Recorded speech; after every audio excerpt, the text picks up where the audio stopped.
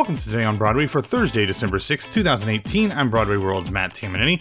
I am recording on my own this morning because last night James went and saw the Cher show on Broadway, and I went to a movie screening that, despite the fact that I'm not really allowed to talk about it yet, I will say that it starred a former Sally Bowles from Broadway, and despite what the title suggests, it is not about me debating between Anna Kendrick and Laura Benanti, so I'll just leave you with that. Anyway, we didn't have a ton of big breaking news come out on Wednesday, so I'm just going to run through some quick stories. First off, we did, interestingly enough, have a rash of things come out about theater and theater adjacent things happening on screens. First up, as it ends its final week of its encore run from MCC Theater, we learned yesterday that Schoolgirls, or the African Mean Girls, played the award-winning and critically acclaimed play by Jocelyn Bayo. We found out that it will actually be filmed, and even though it's not yet announced to be something that'll be streaming like on Broadway HD, it will be aired on WNET TV on public television on its theater close-up in 2019. No exact dates have been announced yet, but I would not be surprised if this incredibly well-regarded and well-reviewed show doesn't end up on some sort of streaming service in the near future as well.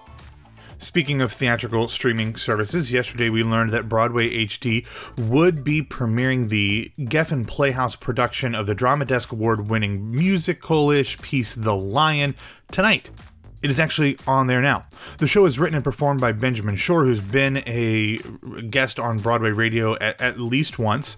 This one-man show is a true story of love, loss, family loyalty, and the redemptive power of music.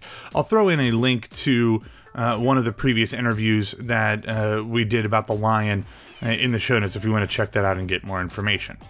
Going from streaming to the big screen, yesterday we saw a casting announcement come out of 20th Century Fox for the upcoming big screen remake, if you want to call it that, of West Side Story, directed by Steven Spielberg, adapted by Tony Kushner.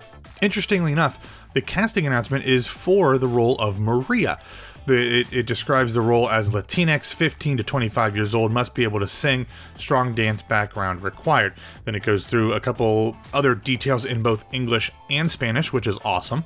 But we already know that Maria's significant other in the film has been cast with movie star Ansel Elgort, and there had been a lot of rumors, which we've even discussed on this show, about pop star Camila Cabello having been confirmed to play the role, at least not confirmed, but reported to be playing the role.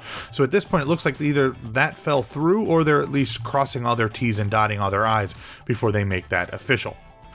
Going from one musical institution to another, yesterday Variety reported that Anne Hathaway has been offered a starring role in the movie musical Sesame Street from Warner Brothers. Apparently, Portlandia director and co-creator Jonathan Kreisel will direct this live-action Sesame Street.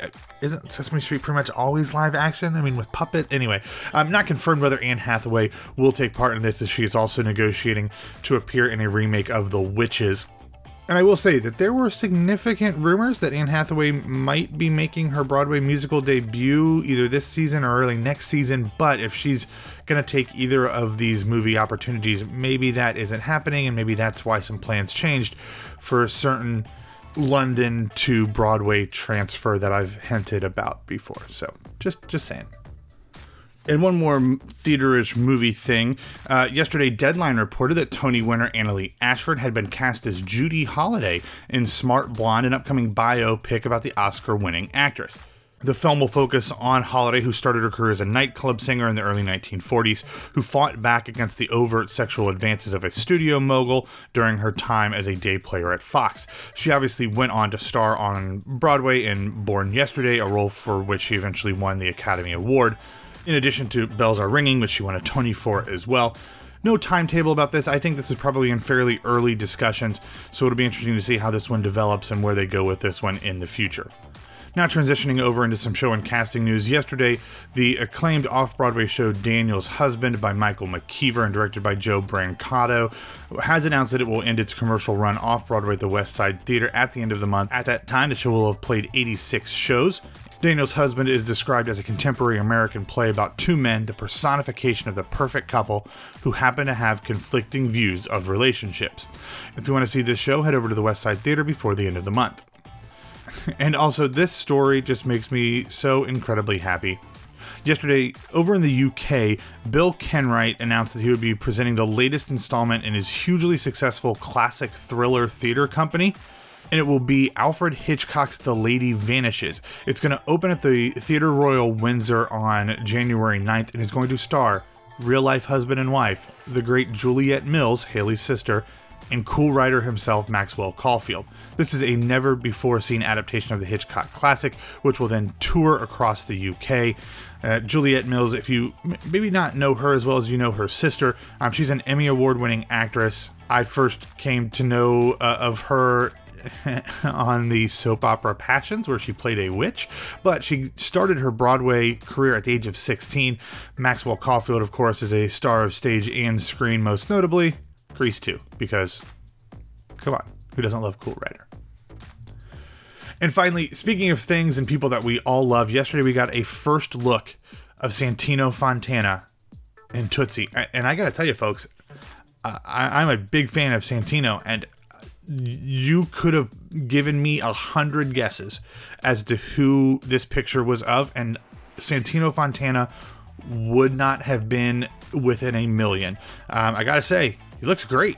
I would not have thought that was Santino, and honestly, really wouldn't have thought it was a man. So obviously that's the whole point of the show, but even knowing it was Tootsie, never would have guessed. So that's really interesting. We'll have a link to a picture of that in the show notes so you can check it out at BroadwayRadio.com. All right, thanks for listening to this kind of short episode. Follow us on Facebook and Twitter at Broadway Radio, and you can find me on Twitter and Instagram at BWWMatt. James and I will be back tomorrow to close out your week, so have a great Thursday, and we'll talk to you tomorrow morning.